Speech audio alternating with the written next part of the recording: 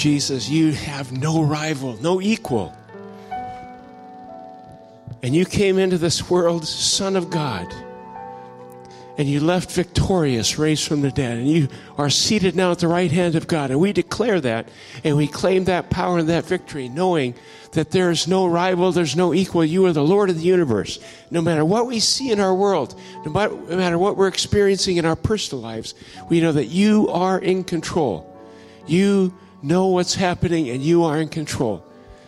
And I pray, God, that today we would take our eyes off of all the circumstances that we are dealing with, personally, as a nation, as a state, whatever that is. And I pray that we'll refocus our eyes on you, because you are in control.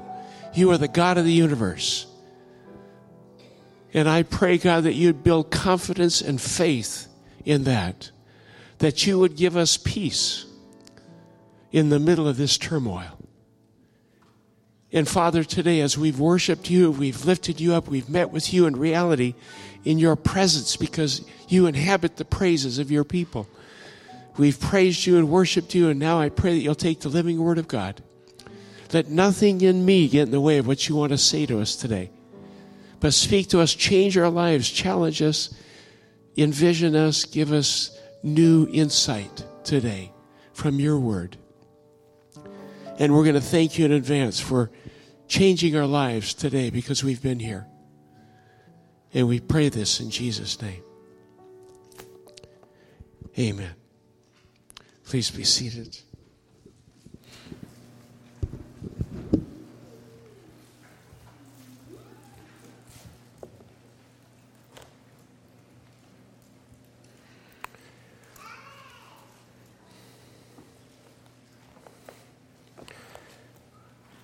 In the beginning, God created the heavens and the earth. On the sixth day, God created man out of the dust of the ground. From then on, mankind was referred to as dust, clay vessels, or clay pots. Around 1980 or 1940 or so AD, clay became old and outmoded and obsolete. The flow of resources demanded something more linear, smoother, and flexible. And God began to create man out of a plastic material called PVC. PVC was much more durable, less brittle, and more flexible and easier to use. It could easily be shaped into pipes through which God could pour his blessings into and through. Some were formed into 2-inch pipes, some 4-inch. Others were 8-inch pipes, or even 18 inches. Each was sized according to their ability to channel God's blessings. Now, there were some characteristics common to each pipe. Each end was open on the top and it closed on the other. God poured his blessings into the top, and man opened the valve, releasing them on the bottom. God controlled the inflow, and man controlled the outflow. And God kept pouring. Each person chose how much to open or close his or her valve. Some chose to open it 2%, just a trickle. Some chose to open it 5% or 7%. Those who believed in strict traditional guidelines chose to open their valve exactly 10%. No more, no less. They had learned that this was the perfect number. Others, less rigid in their tradition, opened it wider still, exceeding the 10%, by offering an additional 3%, 5%, or even more to their outflow of blessings. It was rumored that one great pipe of past renown had even opened his valve an incredible, unbelievable 90%. Some kept their valve closed altogether. But one thing was for sure: each pipe was always full, whether it was closed completely, open 2%, 5%, or 20% or more. And God kept pouring. People had different reasons for their valve behavior. Some didn't believe God could keep pouring in any more than the 10% they let out. Others would open or close their valve depending on the season or on their mood. Others still decided to control their valves so as to manipulate people and circumstances. Some even put a neon-colored measuring valve on their pipe so everyone could see their amount. One even closed his valve altogether if he didn't like something the head PVC pipe said. But God kept on pouring. 3 things remained the same, always. God controlled the inflow, man controlled the outflow, and no one was ever empty. Some just received more blessings because they released more blessings. And oh, how God wanted to pour. Just in case you're a literalist, that's a parable, just to let you know. It's a parable of the pipe.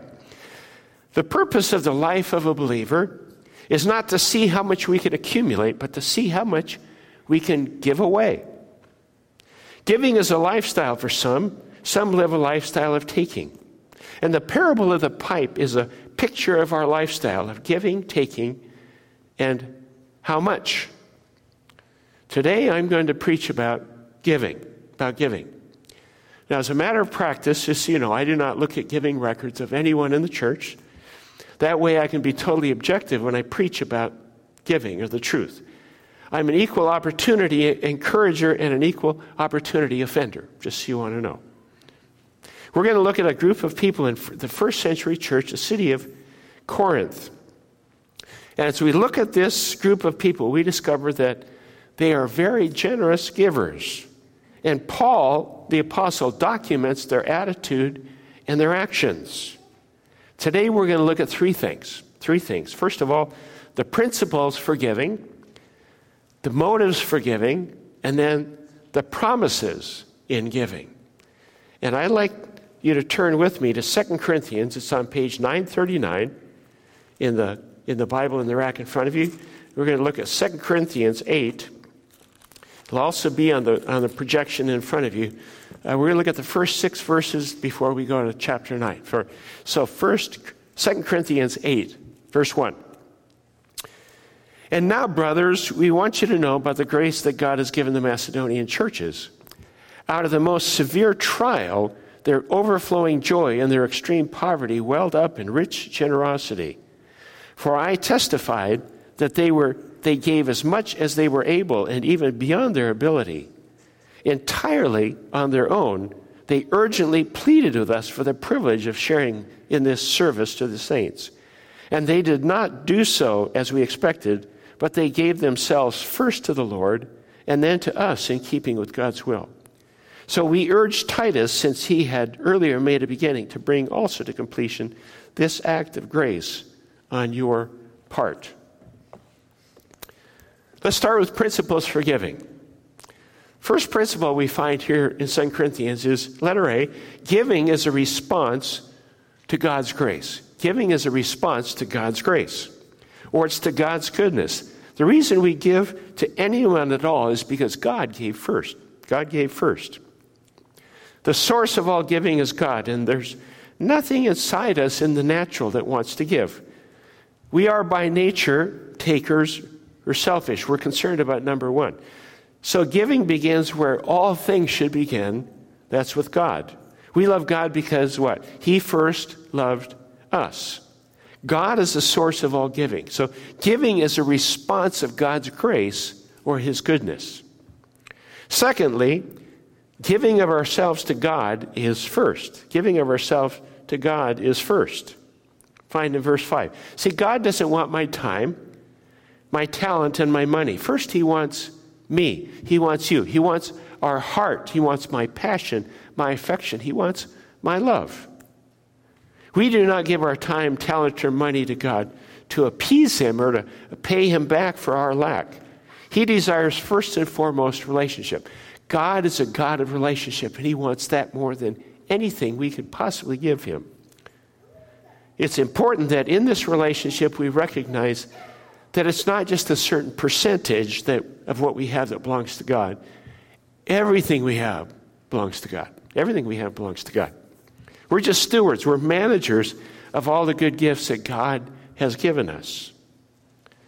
So we give ourselves first in relationship, love, and submission to God. Letter C, giving is not dependent on wealth. Giving is not dependent on wealth. It says out of their extreme poverty. Wow, these people were living in poverty. You know that some of the most generous people I've ever known are people that didn't have very much. They didn't have very much. But an indicator of how thoroughly they had given themselves to God was in that everything they had belonged to God, and it was used at His disposal. Therefore, what they had was at other people's disposal as well. When we realize that God has given us everything, it frees us not to hang on to our possessions, our time, or our money, but to give it away. One writer said of the church, the purpose of the church financially is not to accumulate as much money as possible, but to give away as much as is possible. To give it away. The same holds true for individuals. In the parable of the pipe, in the introduction, we found that we are all different sized pipes, 2-inch, 4-inch, 8-inch, or even 16-inch. God fills us with resources, and we all hold different amounts. But if we shut down the outflow, God will stop pouring in the inflow. So what size pipe are you? Small, medium, large? How much flows through us is not dependent on how much we can hold, but by how much we release. It's not how much we can hold, it's how much we release. God can pour much more through us than our personal wealth or abilities if we just let go of the things that we have. Giving does not depend on our wealth, but on our willingness and God's wealth. Letter D, number 4. Giving is voluntary and spontaneous. It says of these Corinthian Christians, says they gave entirely on their own. There was no pressure, there was no arm twisting, no begging, and there were no guilt trips. Just informed and notified of the needs. Giving is a response of love to God's love, not a response of guilt to arm twisting and begging. It was voluntary, it was spontaneous. And letter E, we find that giving is a privilege. These people saw it as giving as a privilege. They said, may we please give to your ministry? Please, can we give to you? Talk about an incredible heart and attitude. It says they urgently pleaded with us for the privilege of sharing in this service. They pleaded with them, can we please give? Plenty of people are willing to give the credit, but few are willing to give the cash. Isn't that true? Few people today see giving as a privilege. But if giving is a response to God's love, how much love are we actually experiencing from God? If giving is part of our spiritual life, how spiritual are we? Letter F, giving is a way to participate. Verse 4, he talks about sharing in this service to the saints. There are many, many ways we participate in organizations. We never really a part of what is going on, never feel like we belong until we actually participate. When we participate in something, we become involved. See, there's a difference between spectator sports and participatory sports.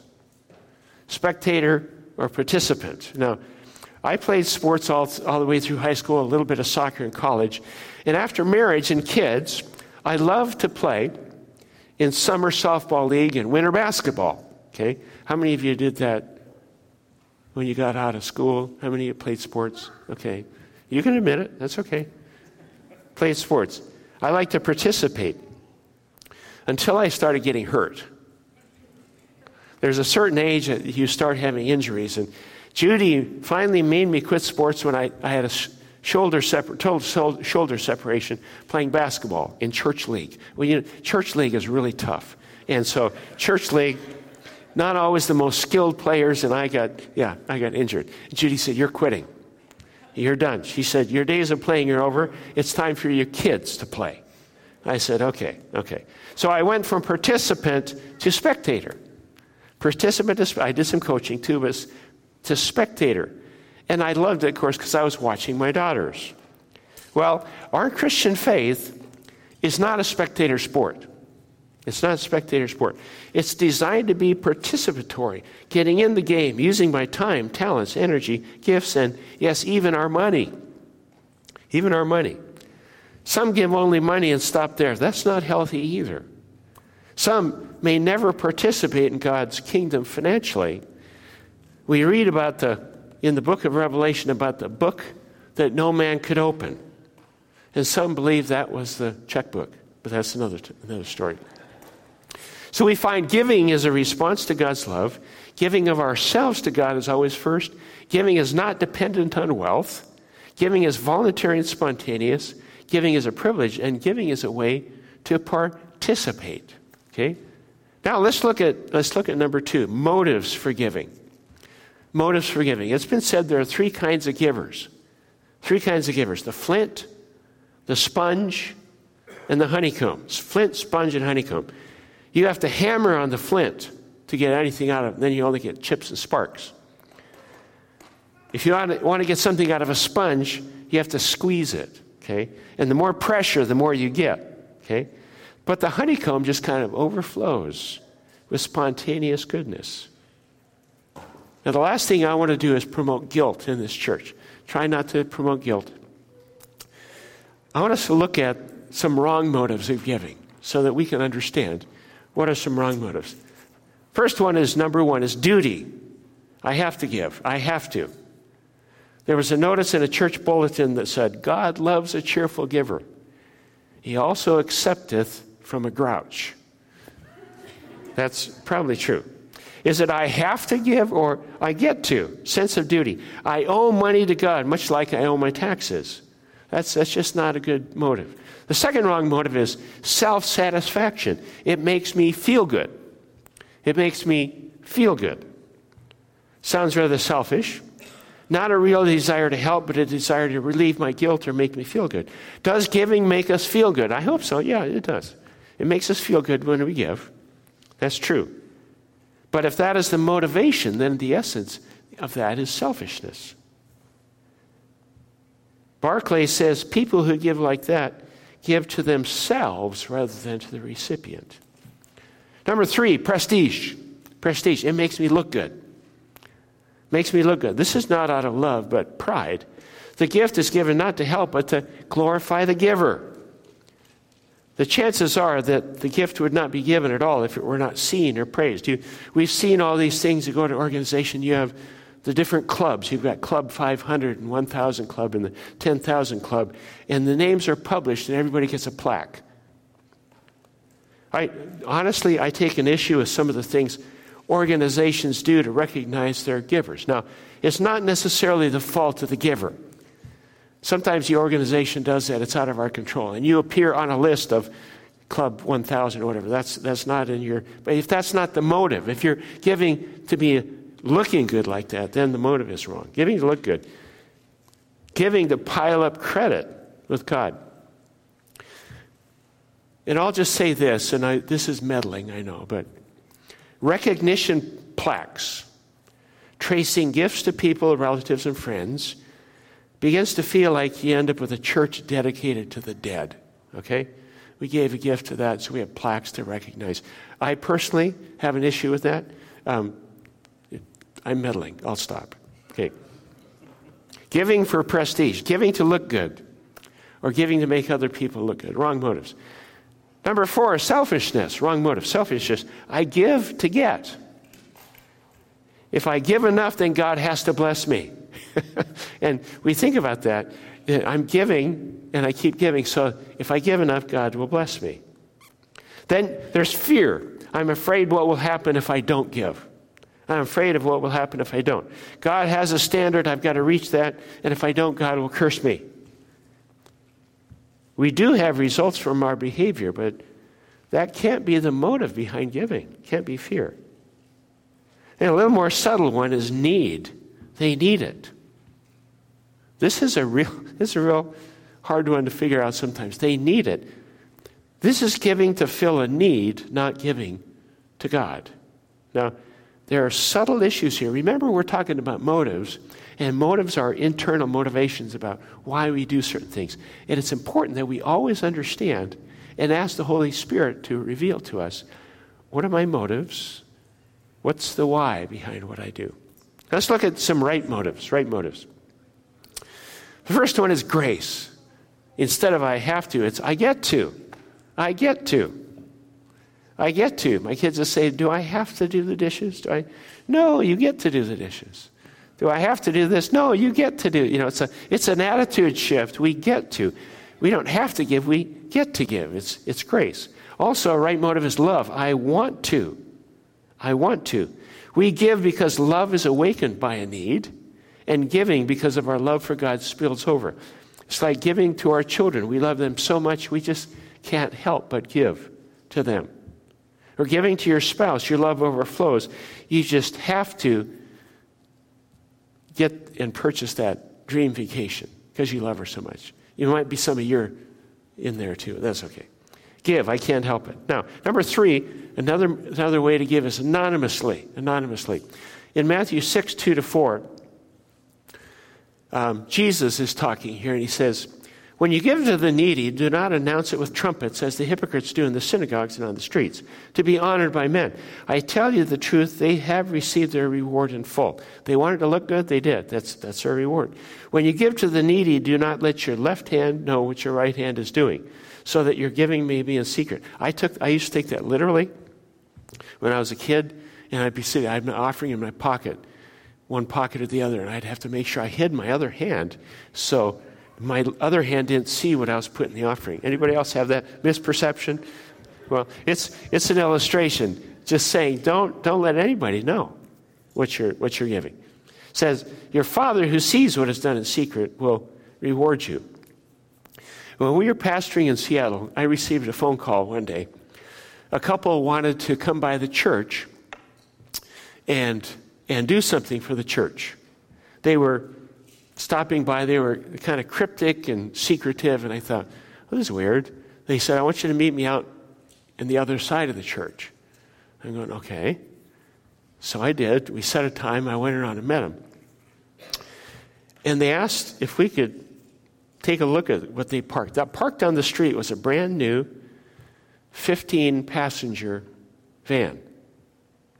It's a $45,000 van. They wanted to donate to the church. But they said the only way we'll give you the keys is if you promise to never tell who donated. No problem. It's like, okay, I won't tell. But it was an amazing thing. Their desire was not for any motive. They wanted to be anonymous so that only God would know. Only God would. I knew, but I didn't tell anybody who it was. It was an amazing anonymous gift for them. It was a sacrificial gift for them. Anonymous. So those are some of that. Let's look at the next passage, 2 Corinthians 9, and look at some of the promises in giving. 2 Corinthians 9, 6 through 15, verse 6. Remember this, whoever sows sparingly will also reap sparingly, and whoever sows generously will also reap generously. Each man should give what he has decided in his heart to give, not reluctantly or under compulsion, for God loves a cheerful giver. And God is able to make all grace abound to you, so that in all things at all times, having all that you need, you will abound in every good work. As it is written, He has scattered abroad His gifts to the poor, His righteousness endures forever. Now He who supplies seed to the sower and bread for food will also supply and increase your store of seed, and will enlarge the harvest of your righteousness. You will be made rich in every way, so that you can be generous on every occasion. And through us, your generosity will result in thanksgiving to God. Some promises in giving. First promise is we reap what we sow, in verse 6. We reap what we sow. There was a guy had a nightmare one night. He dreamed that God took his Sunday offering and multiplied it by 10, and that became his weekly income. He lost his car, his big screen TV, and couldn't make his house payment. What would happen to you? See, love has no mathematical standard. Has no mathematical standard. But whatever we sow, we reap. There's something about that. And gives a guideline. The Bible gives us a guideline, both in Old Testament and New Testament, of a tithe, they're 10%. And regardless of whether or not you believe in the tithe or 10% principle, the one principle we can never deny is whatever we sow, we reap. We reap. We're not under law, under grace, right? Are we under law or grace? No, we're under grace, which means you can give more than 10%. We can give more. We're not under law, we're under grace. We can give more. Now, the motive is not to reap what we sow. Otherwise, it's giving to get. So we're not giving to get. The motive is to give out of love. Now, I take issue with some of the seed faith concepts that I give to get. And we've all seen different manipulations of this. The televangelist who said, if you send me $100, the Lord will multiply it 3 times and you'll get $300 back. Okay, send me $100, God will send you $300. Someone sent him a letter and said, you send me the $100 and let God send you the $300 back. We reap what we sow. Okay, letter B, we will have everything we need. We will have everything we need. In verse 8. Verse 8 says that God is able to make all grace abound to you so that in all things, at all times, having all that you need, you will abound in every good work.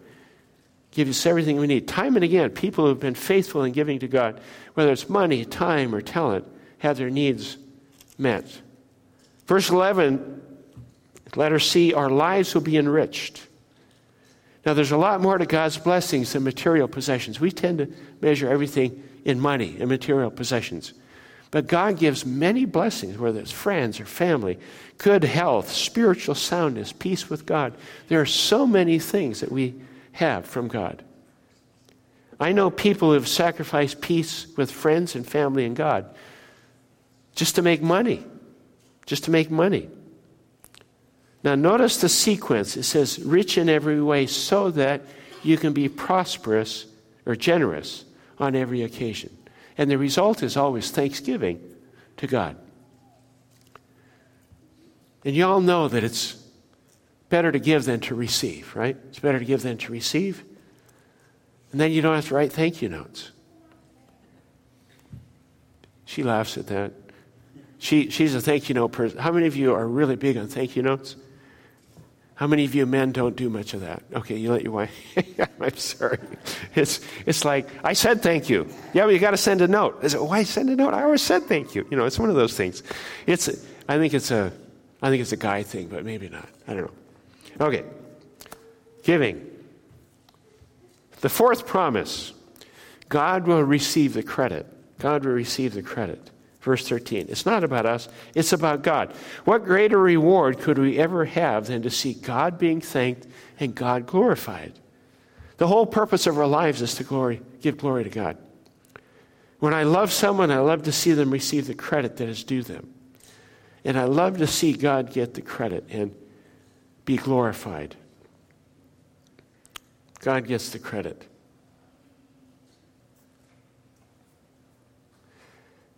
Letter E, people will be drawn to you. People will be drawn to you. Their hearts will go out to you. Why is that important? We represent Jesus.